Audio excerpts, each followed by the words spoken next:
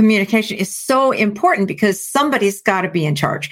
But on the other hand, most of the time, we're not dealing with emergency situations. I am throwing out the percentage, it's all made up, but I'm thinking 90% of the time we're not in a code or an emergency situation. And that research shows that the problem there, even if you think you have a trusting relationship with someone within your peer group or in whether it's intra or inter-professional, it all boils down to, is it a safe place to voice your own opinion? Will you be heard? And that, if you don't feel heard, no amount of assertiveness training or crucial conversation training or anything else is going to.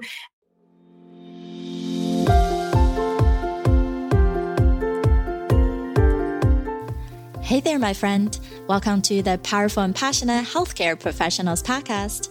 I'm your host, Sabrina. I am a cardiothoracic surgery PA with a background in public health and neuroscience. I'm also your peak performance coach. I had to say no to working extreme long hours where I was always on call and feeling exhausted, underappreciated, and undervalued, and said heck yes to a life and career that elevates my energy and passion without compromising my health and sanity. Now, I'm on the mission to support ambitious healthcare professional like you with a demanding career to become a confident leader who are living purposefully and fulfilled to truly be both a powerhouse in your career and a passionate person in life. Let's start our journey today. Hello, everyone. This is Sabrina Rombach, your host for the Powerful and Passionate Healthcare Professionals Podcast. And we thank you for joining us for another episode. And today we wanted to focus on why are we having so much miscommunications in healthcare? And we know it's one of the biggest problems in terms of having team satisfaction, as well as having quality of care and patient satisfaction.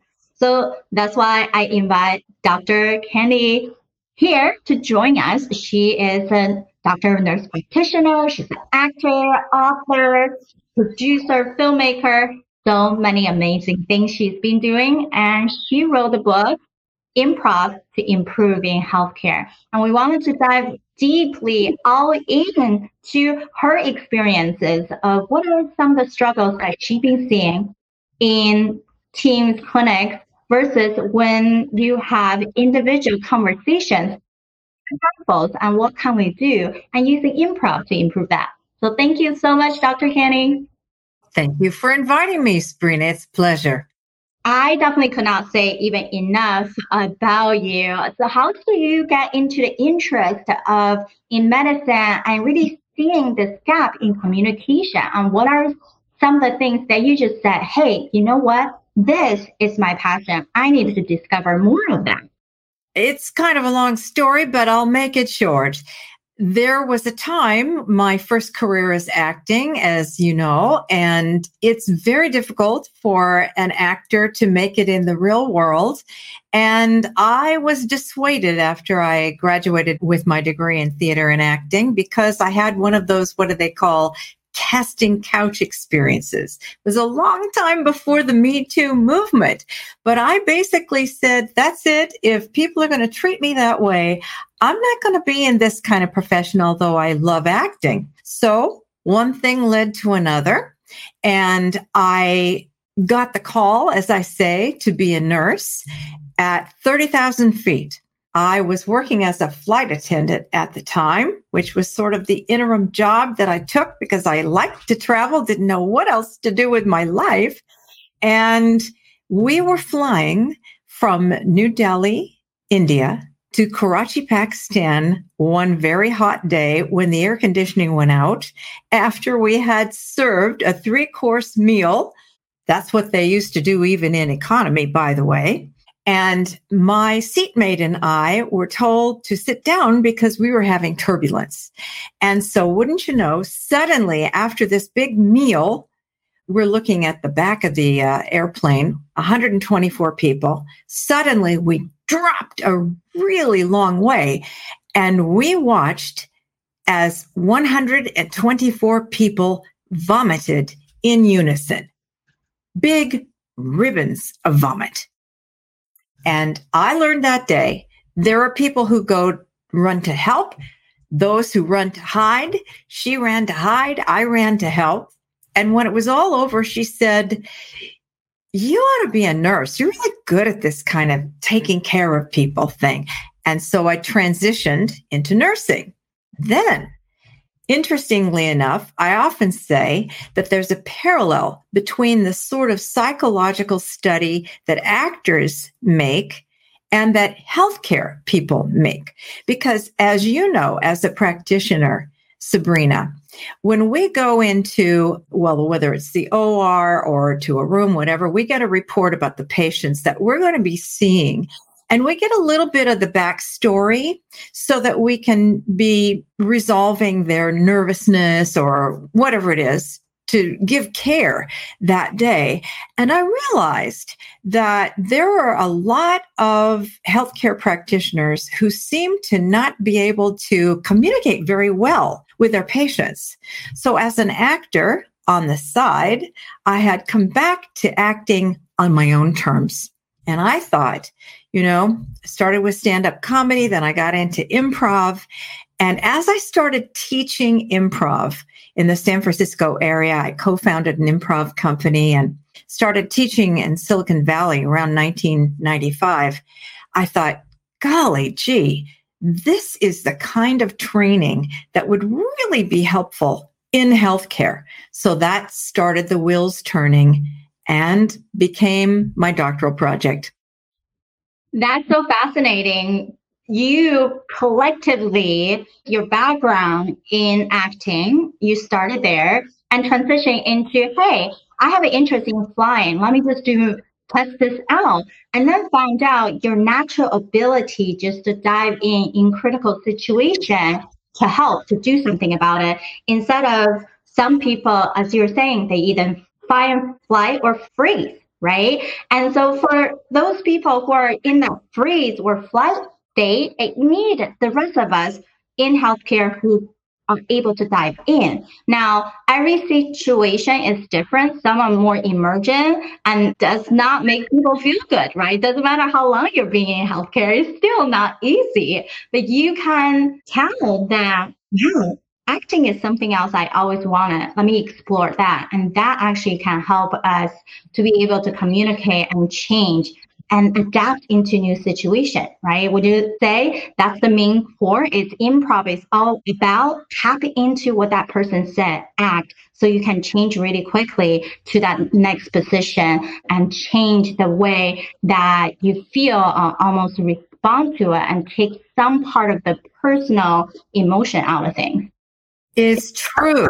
And as a matter of fact, you're probably familiar with the book on emotional intelligence by Daniel Goleman that came out in 1995. But those principles of learning how to read nonverbal behavior, of tuning in to the emotions behind what people are saying, those are the kinds of tricks and tips that actors have been learning for a long, long time. We call them the soft skills, but it's really a misnomer. If you don't know how to get along with people, it's a problem. And in healthcare, sometimes because of the hierarchy, we as nurses, we have to interact with patients with doctor's orders. And sometimes we might come across as a little authoritative, which is not the best way to approach a person who's already fearful. Right?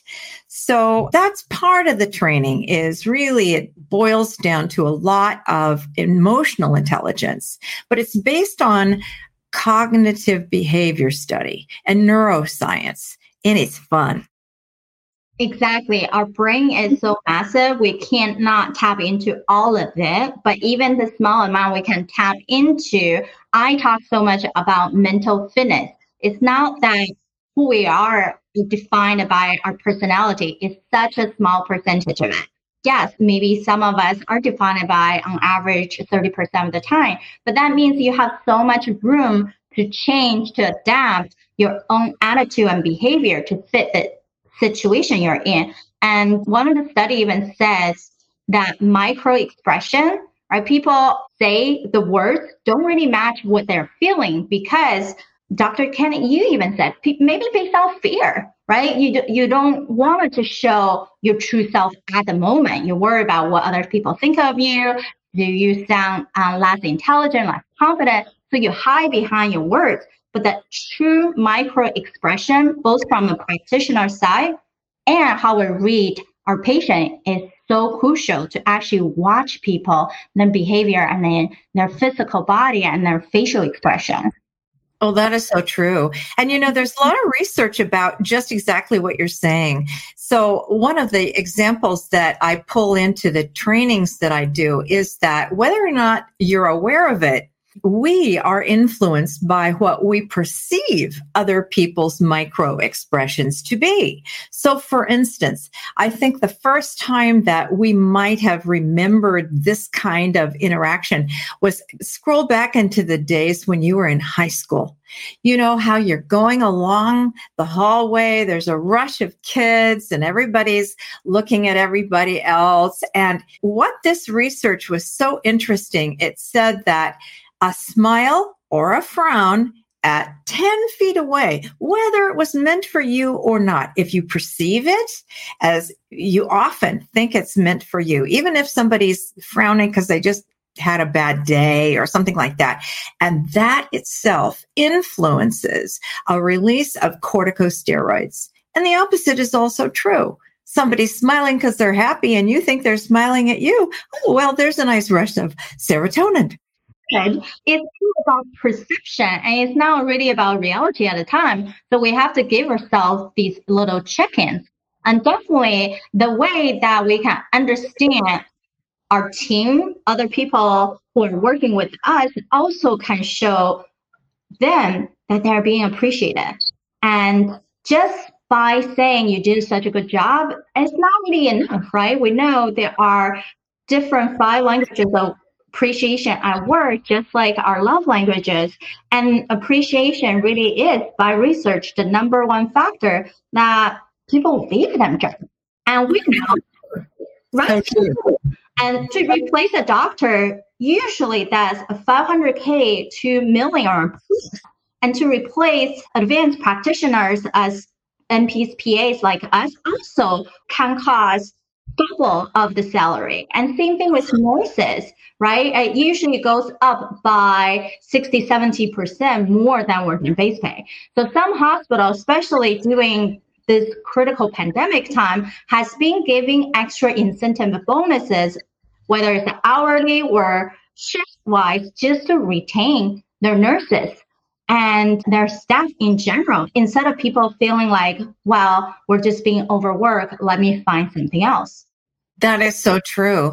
And, part of the problem of this miscommunication that underpins people being disengaged and unsatisfied at work is that because of the silos that we have in healthcare, well, you can look at the history and see how that was necessary, because we started in the military model where, we have an authoritative person giving the rest of the team a direction. And it is still true today that in case of emergency or let's say surgery or what have you, that open loop or communication is so important because somebody's got to be in charge. But on the other hand, most of the time, we're not dealing with emergency situations.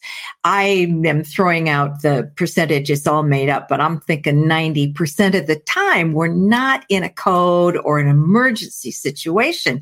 And that research shows that the problem there, even if you think you have a trusting relationship with someone within your peer group or in whether it's intra or inter-professional, it all boils down to, is it a safe place to voice your own opinion. Will you be heard? And that, if you don't feel heard, no amount of assertiveness training or crucial conversation training or anything else is going to actually make a difference. You need to learn how to make and keep relationships with people you work with. You don't have to be best friends, but to have positive working relationships. That is so true. And especially tie into your earlier comment on perception. Doesn't matter how solidified that relationship is, the longer you know someone, actually somehow internally we have this expectation they just get us. But we all change. Every situation is different. So if we have too high of expectation of everyone else, just like us in healthcare, we always feel like, oh, we have to have a high standard.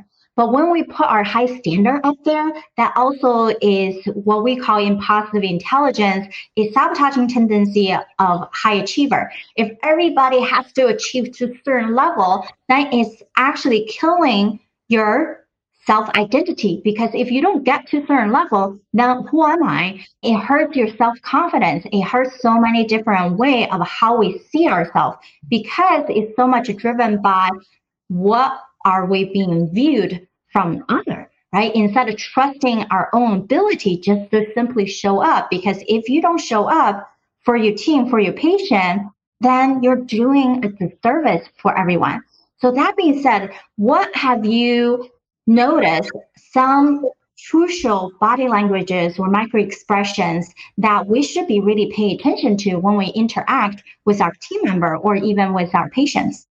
Thank you for that question. That comes up quite a lot. And in the first place, we need to know that different cultures reflect different meanings for different micro expressions. So we do a lot of this kind of work in nonverbal communication when we're doing the workshops. And one thing that is interesting, I think, is an exercise we do where we divide up into two groups. One group is the directive to look at a person and then look away right away. The other group has the direction to look at a person and keep looking at the person, not smiling or anything. And the perception pretty much goes cross-culturally, that if you lock eyes with someone without smiling, it's perceived as a threat. Interesting. Yes, you lock eyes without expression. And I think that's almost like a fear-based reaction. We don't know what that person is thinking. And immediately we're shut down. And our brain has a tendency to fill stories. Instead of asking for the reality, we start creating all these stories of what does that mean? They don't even give me an expression. And I talk to my clients about this all the time. They're successful practitioners that own their own practice. But then the complaint is, well, if I go in and my patient just press arm and just stare at me and don't say anything, then I'm not sure if they hate it or they're just not accepting my treatment. And then sometimes it's just that their default face. They have no specific emotion at a time because they're just trying to process the information. But it is definitely an interesting finding. Yes. And to your point, when you walk into a room and somebody's got their arms crossed, that processing is a normal reaction to the fact that when you're a patient, you're institutionalized. Your real estate is down to what? A little tray?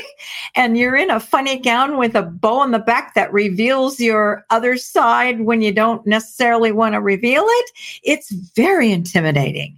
And so as a practitioner, what we can do then is, again, engage them. And even if there's also been interesting studies about what kind of a smile should you give if you're coming into a room. Should you give a big toothy grin? That might be misinterpreted too. Sometimes it's the opposite effect of what you want. But to reflect, we call this a mirroring exercise, to reflect what you see in another person's face and soften your face, and to say to them, let's say the person with their arms crossed, you seem a little concerned. Tell me about that. That starts a conversation that people feel heard. And we know from our exit interviews that when you feel heard, then you feel as though, and it is true, that you know something's going to happen, that that person is on your team. That person becomes your safe person. I would tell you, Sabrina, I don't know if you've ever been a patient in a hospital, but I used to tell my students, you can tell if you or your family member have ever been in the hospital when a provider comes in, no matter what their role, they could be a nurse, a doctor, a respiratory therapist, anybody comes in and they're not focused on the patient. They're just thinking of other things and so forth and so on. You feel like you don't want to deal with that person. And the opposite is true. Someone comes in, they involve themselves with what they're perceiving, they listen to you. You want to ask for that person every day. You're so right. It's that perception of how do we mirror each other's body languages, tonalities, right? If someone cracks a joke, you're laughing along with it. That's part of the rapport. And not necessarily we just have to chit chat about their family to build rapport. It's how intentional we are about asking them the reason they're being there, if you happen to see them in clinic, versus those of us who work in a hospital that you're doing your daily rounds. There are still different intentions about when do I leave, right? And so we need to know what people actually intend to have from their care outcome. And great way, just like Dr. Candy said, ask question. What question, if you are the patient, you want to be asked?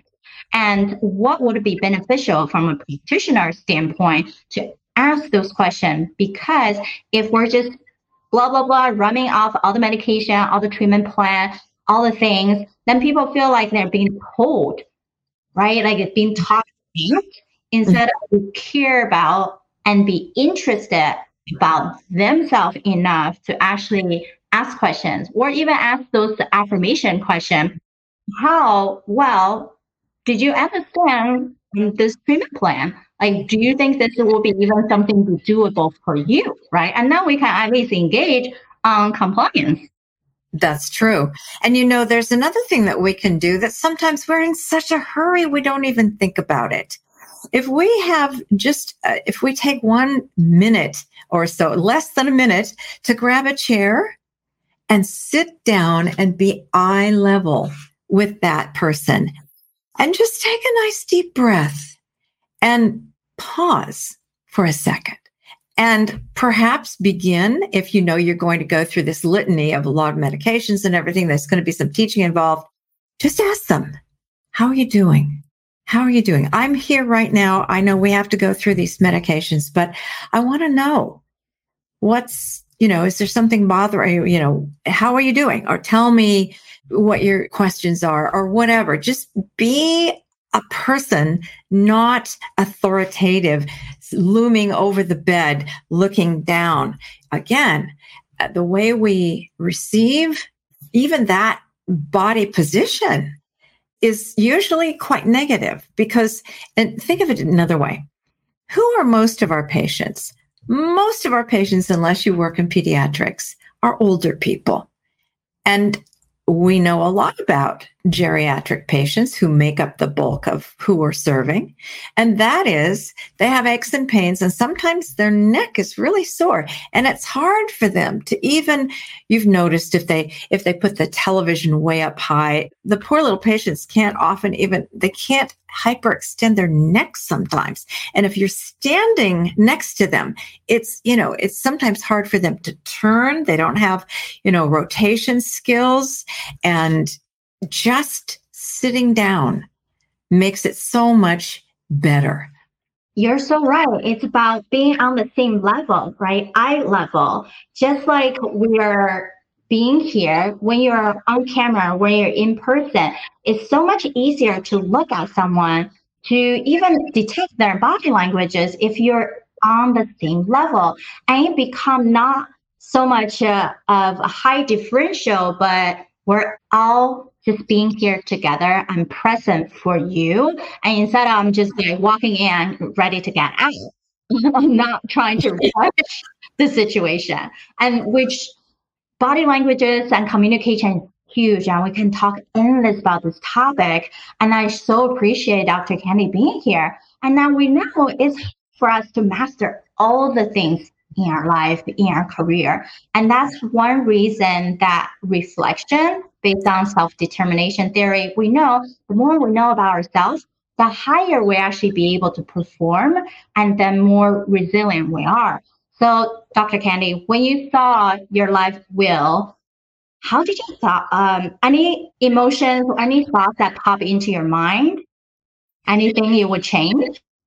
Well, for those people who don't know about the life wheel, I think it's fair to say, let me first ask the question because I don't remember. It was a while ago I did it. How many questions are there on it? So we take 10 questions out of my 100-question deep dive with my clients, just so people can reflect on these 10 key components of life. Exactly. So, whenever you do self-reflection as a very busy person and as a healthcare clinician, goodness, it took me aback for a minute because I thought, oh my gosh, I haven't really thought of that for a long time because we're so busy, right? And so the way it was divided up into the different elements, and I think, didn't you say there's 10 categories? Yeah, that was interesting to see the wheel. And, I'm more advanced in years now, so I like to think that I have those things pretty well rounded. But there were definitely some areas that I definitely need to look at more closely. Yeah, don't we all? It's our life changes and there's going to be shifting around. And it's amazing that we can tap into the area that we're just so solid, right? And then those are our backbones. And versus there are areas that we don't even thought about that maybe it used to be important, or maybe I still think they're important, but I haven't even done anything with them. Right. And then that's the gaps that we can fill as we move forward. So thank you so much. And I know there's going to be a lot of people who want to improve their communication skill to uplift their team members in their own practice, because ultimately, the more patients you see, the better engagement you have as a whole team. That's how we can increase profitability and patient satisfaction at the same time. And for a generous gift, Dr. Candy has offered first three people who are able to leave a comment on what you like the best about today's episode and send a direct message to me, whether it's on LinkedIn or Instagram, and we will give you a free book. And I am so thankful and grateful for you to do that. You are very welcome. Here is the book, Improv to Improve Healthcare, a system for creative problem solving. Yay! And for anybody else who wanted to purchase the book, how would they find the book? It's on Amazon. Yes. Right. Or any other bookseller that, sorry. Yeah, that's amazing because I definitely buy so much things on Amazon, just so much more convenient than driving to a store. All the other outlets have it too. Yeah. Great. So convenient for all of you guys to grab a copy, whether you like a physical copy, a audiobook, you can purchase that. And we would love to hear from you. And so any last words you would like to pitch our practitioners to know? I would invite anyone who would like to connect with me about speaking engagements or workshops to write me or visit my website, candycampbell.com. And there's a contact form there, or email me, candy@candycampbell.com. Pretty simple. Amazing. Thank you everyone for listening. If you love this episode, please subscribe to the channel, leave a comment below, and let us know what other ways we can further support you on other topics that you might be interested in learning. Until next week, bye guys. Bye. All right, my friend, how did you love this episode? Make sure to subscribe to our show so you can continue to build your positive intelligence for that beautiful mind of yours to live powerfully and passionate. I know this is just the tip of the iceberg. You probably have a lot more questions on actually how do I implement those things into my own life? Well, this is the solution. Joining us inside the private Facebook group, go to facebook.com/groups/powerful passionate, where I go live weekly to answer any questions that you have and continue to put more resources for you to help you to get to that point. You can be both powerful and passionate, where you're no longer working on any mundane work and truly focusing on the things that matter. You can be both powerful and passionate, where you can overcome any mental roadblocks keeping you from success. You can be both powerful and passionate, where you feel energized from the moment you woke up to the time you go to bed. Join me, and together we can create a life where you can be both powerful and passionate.